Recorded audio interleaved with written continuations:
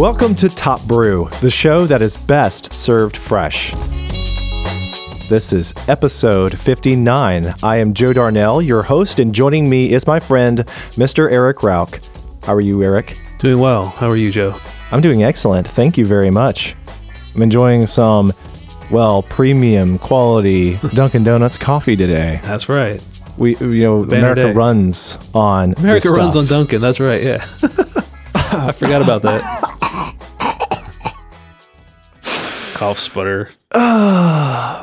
Okay, so it's going to be a big day. It's going to be an interesting episode. We got a couple of things to begin with before we get to our taste test. I want to talk about this article I found on the internet on a website called ydr.com, which stands for the York Daily Record.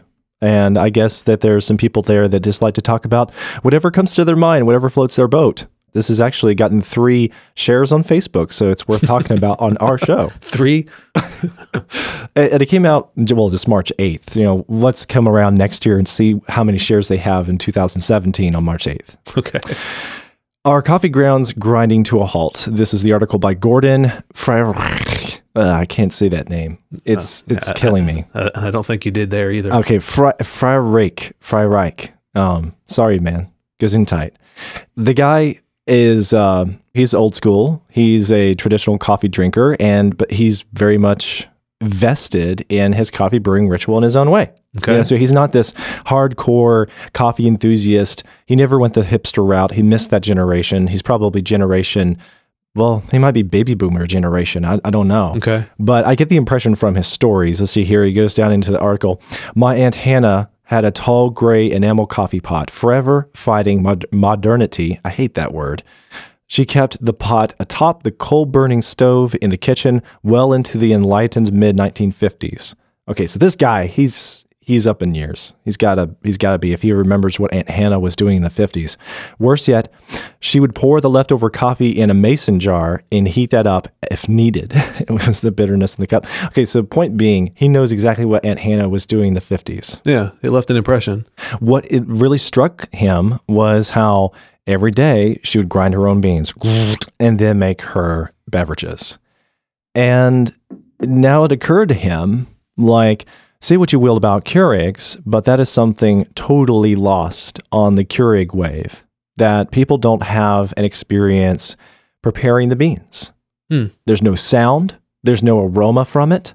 There's no interaction with the beans. You hardly ever see them. You shouldn't see them. If you're seeing them in your coffee, your Keurig coffee, something went wrong. True. And it's not easy to recycle them. So you can shake them. You can shake the Keurig pods and it's... they should add a little tab to the side of the foil so that you can peel it off and dump the grounds out if you want to recycle them afterward. You have to have a lot of pods for it to add up to anything because there's not much coffee in there. But I don't know that I think that's part of the attraction is that people don't want to deal with it. They want to just take the plastic cup out of their Keurig, throw it away, and be done with it. Yeah, fair enough. Yeah, but so Gordon here, he's just getting to the point that he misses the sound of a good coffee grind. Mm-hmm. He misses the fresh aroma that it produces in anyone's kitchen. So is he saying that he's a Keurig drinker now too? He's confessing that he misses the good old days. Oh, so he doesn't even do it. He doesn't specify, but okay. I get the impression that he's very familiar in the ways of Keurig. Based on what he has to say. Okay. I mean, he's talking about this new concept founded by people two Americans in 1992. The company did not go into full production of machines and coffee pods until the early 2000s. And that name Keurig, one of the founders says it's the Dutch word for excellence in scare quotes. I'm pretty sure he knows what a Keurig is all about. And I kind of agree with them. I mean, it's not a big deal. It's not the end of the world, but there is something lost from the experience of grinding your own coffee beans. There's not much else you do that involves grinding, that involves that aroma that you can produce really fast. And one other point in the article he makes was a lot of people just, peel an orange and toss the peel and think nothing of it. Mm-hmm. But there, going back to Aunt Hannah, I think it was. Man, Aunt Hannah sounded like a really godly individual. She would take the orange peel and put it in a pan and heat it up to create some fresh scent from the orange peel in the house. Huh. And my mom does that kind of thing with cinnamon sticks. It makes total sense. I think I'm actually going to give that a try next round of oranges we have in the house. Yeah, like especially after you just fried something in the house. Fried oranges? No, after you just fried some meat or something, and there's that smell is in the air. Oh yeah, of fried meat. Maybe you should try frying some citrus or some cinnamon sticks to get rid of it. My sister made some fajitas last night. Oh, and I don't ever really cook onions and bell peppers, but it just smells so good. You walk into it does, but you walk into a Mexican restaurant and you walk out smelling like a Mexican restaurant. You may as well get the fajitas because you're gonna smell like them anyway. But last night I didn't get the fajitas. Oh, you didn't get to eat them? No. Too bad. But yeah, I have to agree. Check out the article if you're trying to prove a point with any of your friends that they're missing out on something like a spiritual connection with your coffee from traditional coffee roasting and brewing and grinding. Right. Yeah, it takes another variable out of the equation. It doesn't it's no longer you making the coffee. You're just popping this pot in, pushing a button, and out comes your Jetsons coffee. It is not wrong. It's not wrong. No.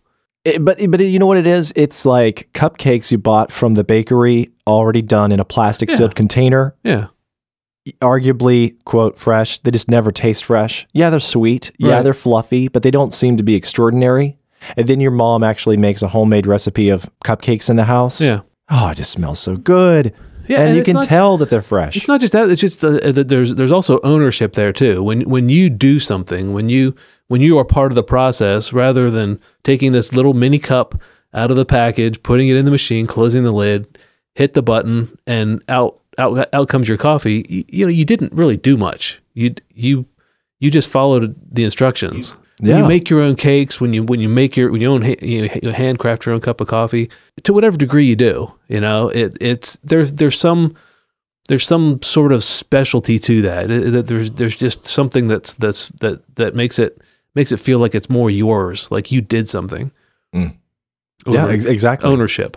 There's something nice about being part of the process. And it's not just about food either. I mean, I don't know, this is like one of the themes of our show going on and on and on, but there is something special about anything that you make by hand yourself. Sure. You do. Yeah. I know a lot of people who get really enthusiastic about typing. They like to do a lot of writing. They like to count how many words they can write per minute. And they get really into their writing ritual every day. And it's maybe because they started blogging a few years ago, but then they moved away from blogging and now they're daily journaling and or they're back to blogging, and they just cannot get away from this addiction because they enjoy the doing of the thing. And for some of them, they've also turned back to pens and paper for this very reason that they actually found typing seems too sterile. They found a special level of hand-onness with the pen and paper. Yeah. And that is why you're never going to get rid of Moleskines, or is it Moleskine? I never heard anybody say Moleskine. Okay, Moleskines? Moleskine. Okay, Moleskines. I felt like Bugs Bunny all of a sudden. Just because he couldn't pronounce anything. Okay. Maroon. And that stuff is still taken very seriously. So no matter how many note-taking apps and journaling apps and blogging platforms you're ever going to have, there's still going to be a huge number of people who are wanting to buy and use very nice pens, very nice notebook paper. There's definitely something to that. That at the end of the day, if you're a journaling type of person or if you're a writer and you type up something in the computer on word processing software, or if you handwrite it, at the end of the day, you've got the same thing. You've got your thoughts on paper of some sort or saved somewhere. But there's just something more personal about the handwritten. If you were to discover your grandfather's handwritten journal, versus your son's typed journal, saved in his documents folder on his laptop, it's ultimately the same, but it doesn't feel the same. It's not. There's something different about it. Even if your grandfather wasn't an especially good writer, maybe he just didn't use a lot of words, maybe he wasn't very expressive, you get an abundance of character from his penmanship. Right, because there's definitely, when you type a letter on a computer, your letter that you just typed looks exactly like everybody else's letter A or letter B, or there's no identity in that letter. It's just a placeholder for a concept. But when you write the letter A or write the word he or she or whatever, there's there's not just the word there, but there's the personality behind it. The penmanship is the art of the writing world. Yeah. So people that take penmanship seriously and have very, very nice handwriting, I got this, I got a letter from China. Really? Yeah, it wasn't. What do they want? It wasn't coffee related or anything, but it was a contract for one of the books we published a couple years ago in another life. The thing that they sent, they sent copies of the book back because they translated one of our books into Chinese, and they sent copies of this book back. I can't read Chinese, but I saved the envelope. I saved the package that it came in because the handwriting on it was exquisite. I mean, it just looked like somebody took all day to write these Chinese characters, and then the way she wrote my name and my address and everything, it just looked. It's like, wow, this is very, very special. At least it is to me. Yeah. Now she may have just whipped it out, but it looked like it took a whole lot of time because it looked like calligraphy. It was really, really nice. Nice. And it just made a huge impact. It's funny that you bring up the calligraphy because that's actually one of the things that inspired the original Macintosh interface. I mean, it's funny to think about that, but the Macintosh has always been about the work for designers. A lot of people said it's a very design-centric platform, brand and operating system, the whole shebang. And that was one of the things they fought for back in the 80s. They wanted to make something that felt like the crossroads of the liberal arts and sciences had joined. Yeah. All inspired by something like calligraphy. Nice. And it feels like we got away from that. It really does feel like we got away from that. We definitely got away from coffee right now. Coffee and computers. There is a Instagram that's called Mac and Coffee or something like that. Really? And I'm subscribed. They have some very beautiful pictures of coffee and computers together. I know it seems like we're completely off the track. No, we're talking on about the coffee podcast, right, but it's the underlying philosophy of I think the idea is the same there. Hands-on experience. Yeah. It's a personal thing. It's something that the more hands-on it is, the better it is. Collectively, I think we're moving back toward that. I think there is a recognition that this, we've almost reached the end of industrialization, and now we look longingly back to making things with our hands, and it's more art has become so commercialized and so commoditized that now we're looking back at the way art and the way those types of things used to be done longingly. Like that was actually pretty cool. Yeah. Rather than picking up my meal on the way home from work from my favorite restaurant, I'm going to go home. Sure, it's going to take me time. It's going to take me some time. It's going to take me an hour and a half. Then I got to clean up. It's an investment, but it's worth it. With a little experience, it's even more enjoyable. Yeah. Yeah. Okay, let's take a break. This week's episode is brought to you by our friend over at Magic Coffee Truck. What is a Magic Coffee Truck, you ask? Well, let me tell you. Imagine a wonderful world where handcrafted coffee is prepared for you in the back of a cleverly constructed motor vehicle called a truck. It's like a taco or ice cream truck that delights patrons in the town square by turning any moment into a fantastic one with delicious, fresh coffee like it came from a fairy tale, but only it was brewed in the coffee laboratory on the Magic Coffee Truck. This is Sharon's dream. To tour the country and serve coffee lovers culinary marvels and bring caffeinated sweets to you. And to get Sharon and her truck on the open road, she first needs to get a truck. So she's handcrafting some of the finest coffee edibles that you can imagine and selling them from her web store to steer her business that direction. Magic Coffee Trucks are no ordinary confections. We're talking about English-style coffee toffee infused with cascara syrup and bottled awesome sauce cold brew coffee and peanut butter and jelly amaze balls. And roll out the red carpet for the magic chocolate-dipped coffee marshmallows. And if you're thinking, Joe, this all just sounds too good to be true, don't believe me. Shop for these stupendous handmade delicacies at magiccoffeetruck.etsy.com and help Sharon, the culinary wizard and truck driver, take her craft to the open road. Use the discount code MAGICALlyCaffeinated to get 20% off of any order over $10. My sincere thanks to Sharon for supporting Top Brew and making the world a better place from her coffee laboratory. I got several of the goods from Magic Coffee Truck right here, and I'm holding in my hand the Magic Choco-Dipped Coffee Marshmallows on a s'more sickle.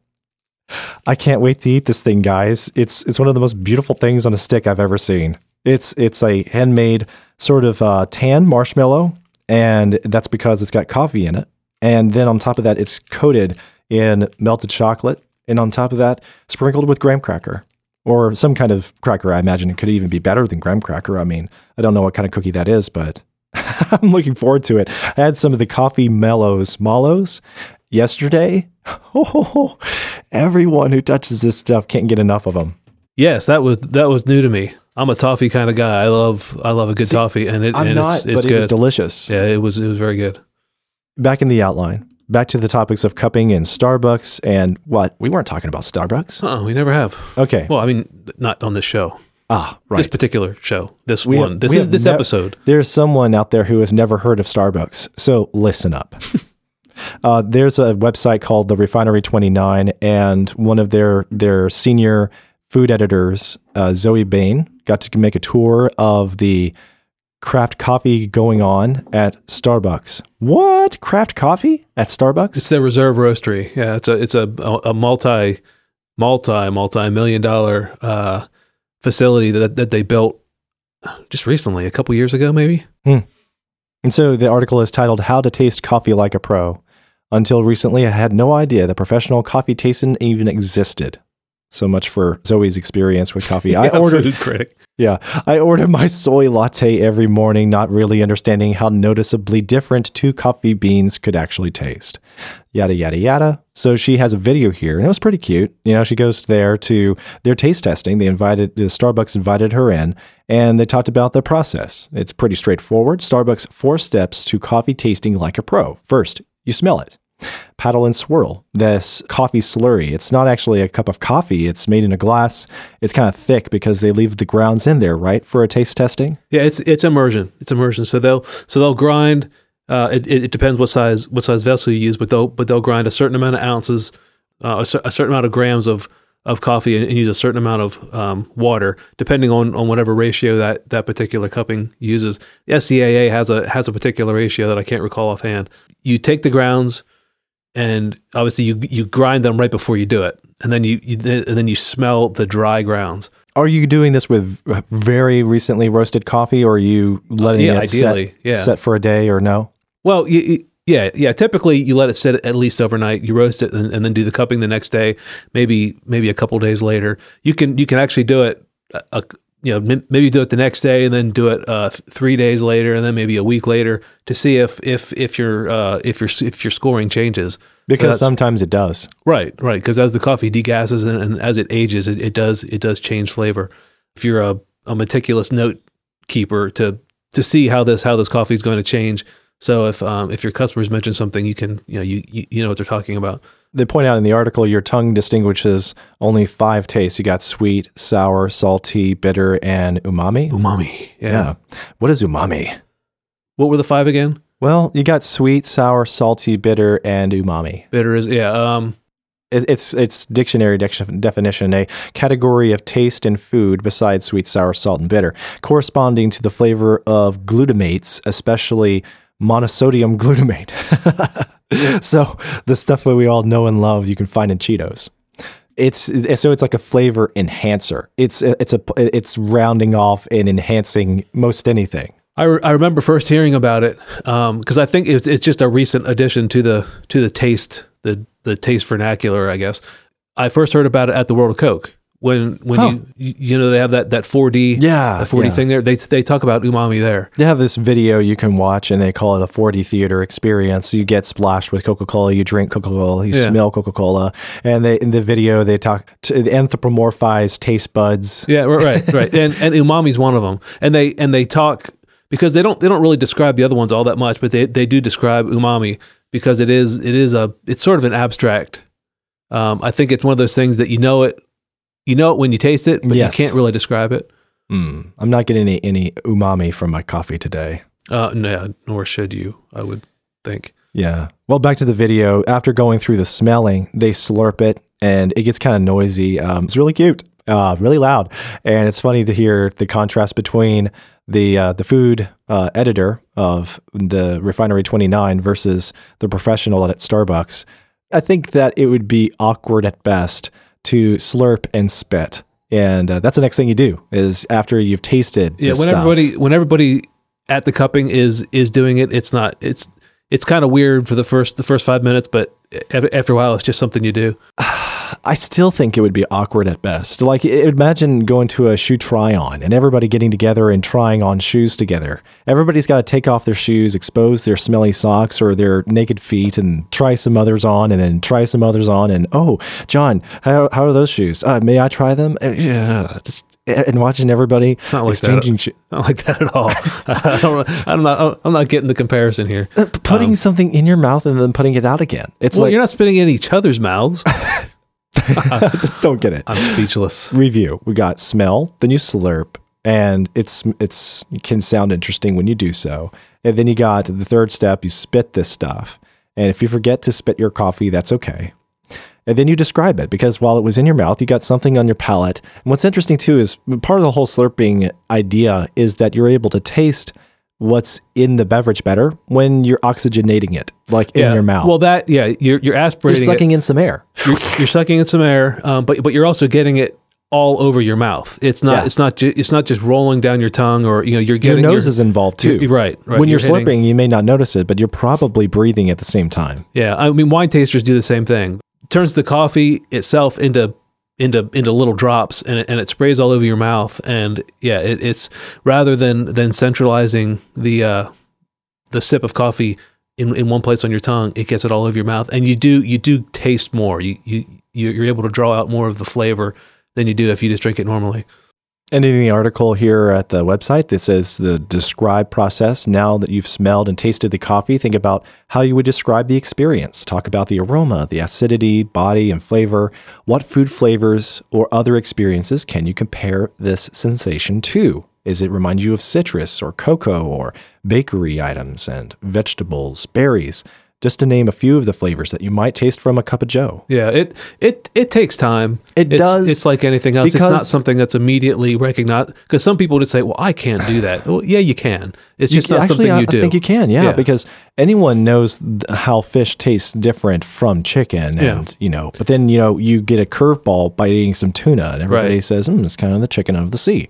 You kind of know what something tastes like, even though it reminds you of chicken, it is still fish. Yeah. And you just don't think about these things. People don't usually think about what macaroni and cheese tastes like. They just eat it and they like it or they don't. Right. And if you actually stop to think about it, you can usually break this down. Yeah. Yeah, if you're forced to do it. We did a... if you're forced. If you got to turn pro for Starbucks. I mean, you are. I mean, because we did a tasting with my wife and I did a tasting with friends of ours the other night, and they both said, coffee tastes like coffee. We're not those type of people. We can't do that. And I said, okay, fine. And we tasted 4 coffees, and as we talked about it, they came to quickly realize that they can do it. And there is a huge divergence in flavor in specialty coffee. It's not just this is coffee and this is not coffee.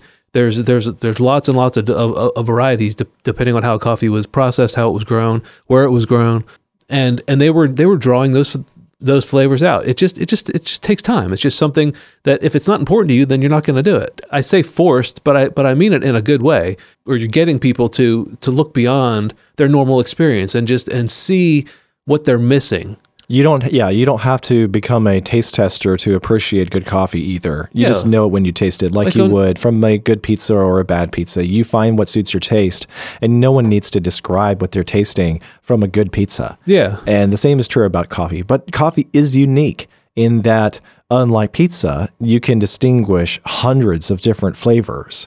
And you get a lot of complexities between olives and hamburgers and pepperonis, but not the level of complexity that you get from these beverages. Right. And so this is why product research is so important to the big companies as well as the small craft roasters, because you're not just identifying that this is a single origin Costa Rican coffee. You want to give people an idea of whether it's got a good sort of bitterness or if it's got a good sort of smoothness. Mm-hmm.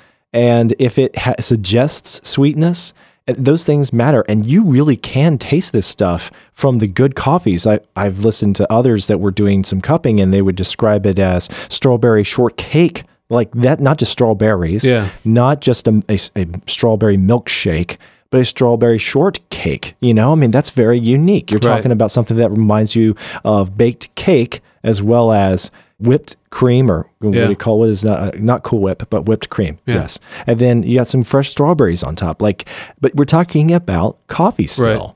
Yeah, if you ever make a drive, like your drive to work, if you do it every day and you do it almost unconsciously, that drive so well that maybe one day you decide that somebody else is going to drive and you're going to sit in the passenger seat. You start noticing all sorts of different things that you drive by every day, but you never really took notice of because you're the one driving. You've got a particular job to do, and that's what you're paying attention to. You're looking at the traffic, you're looking at the cars in front of you, other things like that. You're not looking at the sides of the road or what new store is being built or other things like that. But you notice those things when you're not driving. So it's the same way with coffee. When doing a deliberate tasting like that and focusing your attention on what's in your mouth, suddenly you realize that there's something there. There's interesting flavors there that I guess I always knew were there, but I never quite put words to them. I never tried to describe them or really think about them. Tasting forces you to be deliberate about your tasting. And if you want to watch that video, you can get the show notes where we'll have links to anything that we talk about on the show. So that's at topbrew.fm/podcast/59. So it's time for us to do our own very own taste testing of Dunkin' Donuts coffee. It's long overdue.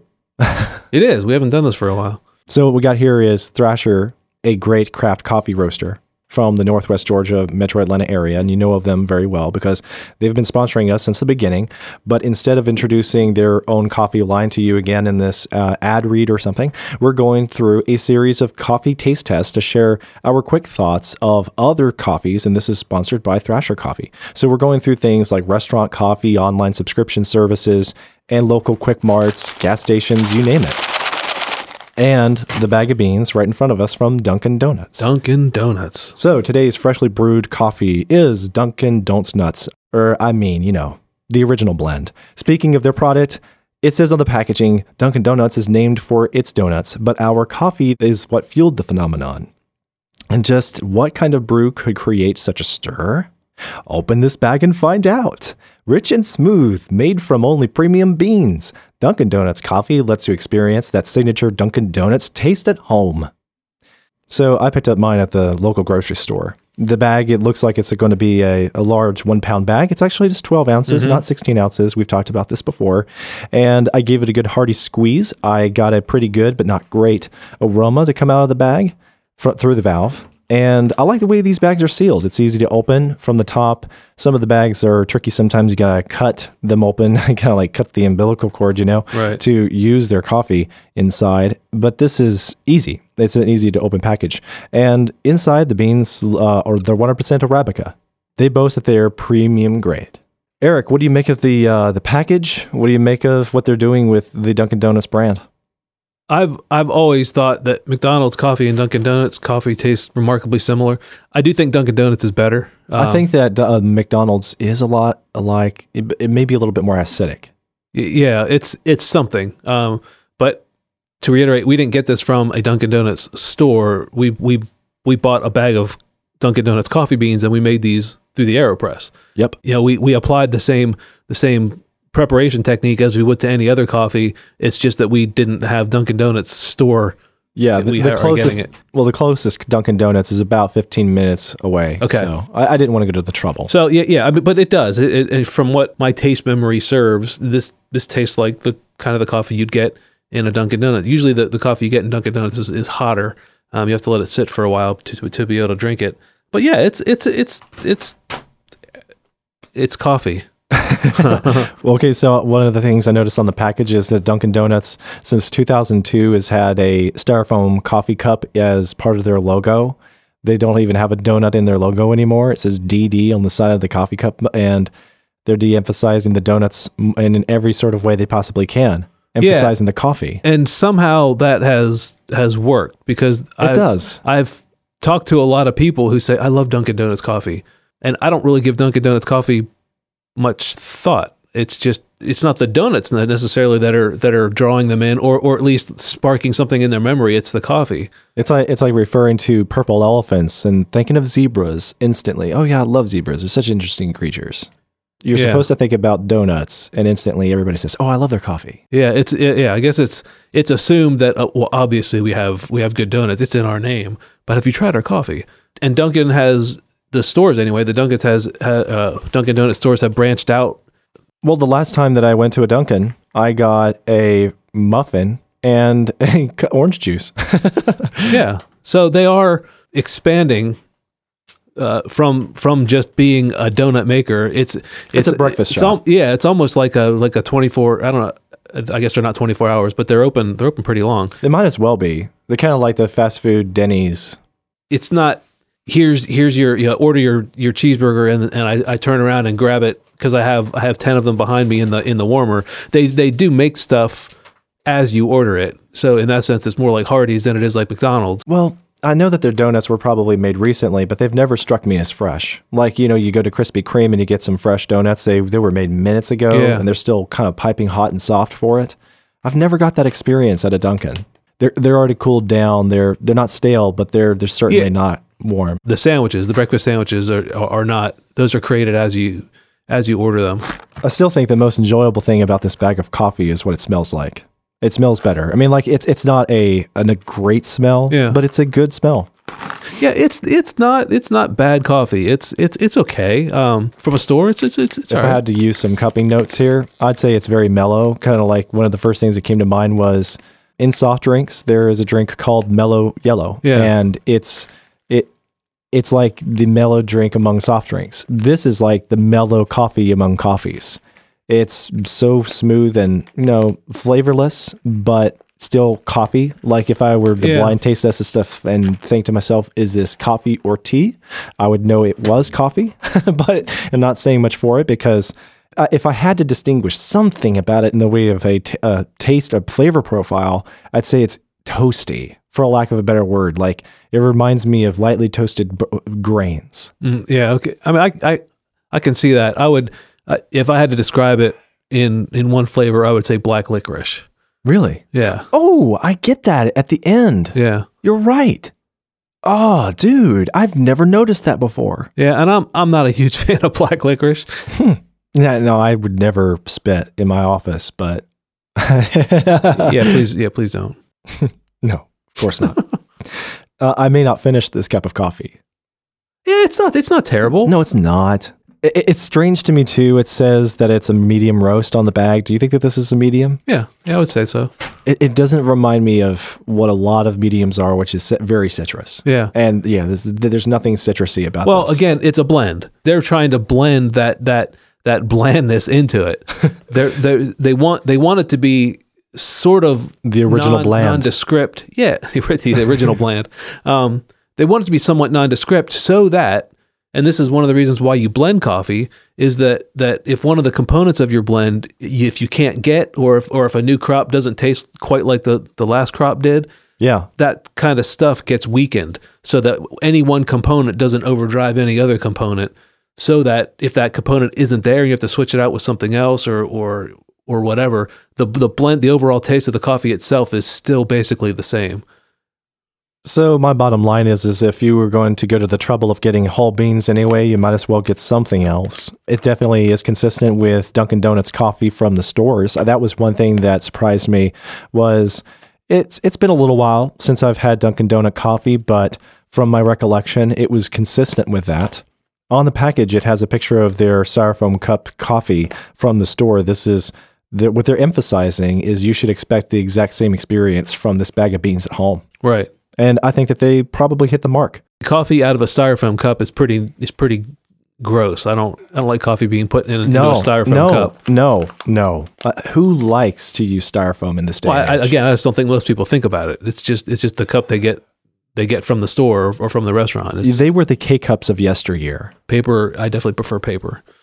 All of you international listeners, we do not favor styrofoam. We put up with styrofoam. And a lot of restaurants in America don't use styrofoam anymore.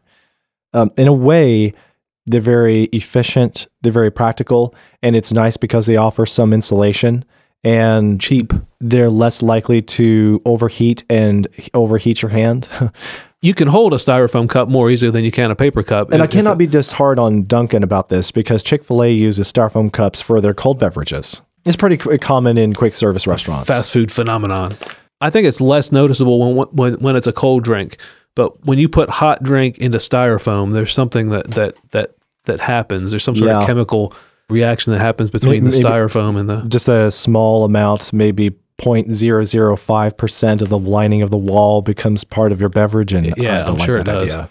Okay, so that's going to do it for this taste test. I'm not crazy about Dunkin'. I don't know of any Americans that run on Dunkin'. That's a falsehood. They can change their slogan to something else more suitable. Everybody loves Dunkin'. No, everybody used to run on Dunkin'. But it doesn't say everybody. It says America. Collectively, America runs on Dunkin'. America used to run on Dunkin'.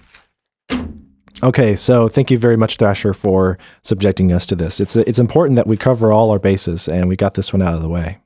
Next week, gas station coffee. What do you say? I say why?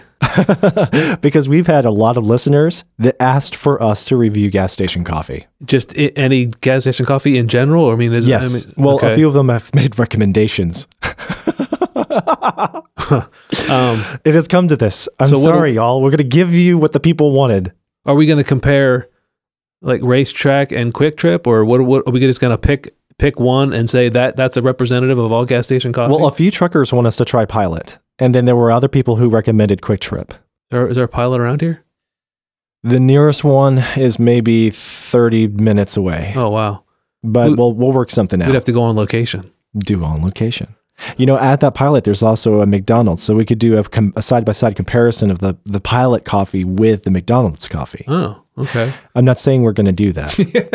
No promises. So thank you very much for listening to episode 59 of Top Brew. Show notes with links to everything that we discussed are at topbrew.fm/podcast/59 or in the podcast player you're listening to the show with. Follow at Top Brew FM on Twitter or myself. I'm at JCS Darnell. I also want to say a huge thanks to our sponsors. We still got Thrasher Coffee. Use the coupon code TOPBREW to get 25% off of your first purchase and enjoy the craft coffee like the rest of us. America runs on craft coffee from now on. And also the Magic Coffee Truck. You're in for a real delight with Sharon's handmade coffee treats from the one-of-a-kind coffee laboratory. Use the discount code Magically Caffeinated to get 20% off of any order over $10. Believe me, it's totally worth it. You ought to get your sweetheart some of these treats. I am Joe Darnell. Thanks for listening to Top Brew.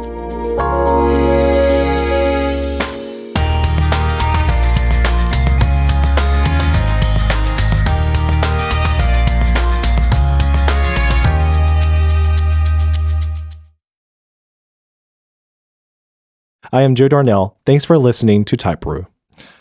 Tap Brew? Really? I thought you said Tight Brew. I thought I said Tap Brew. Something. You said something that wasn't Top Brew. This is my podcast, y'all.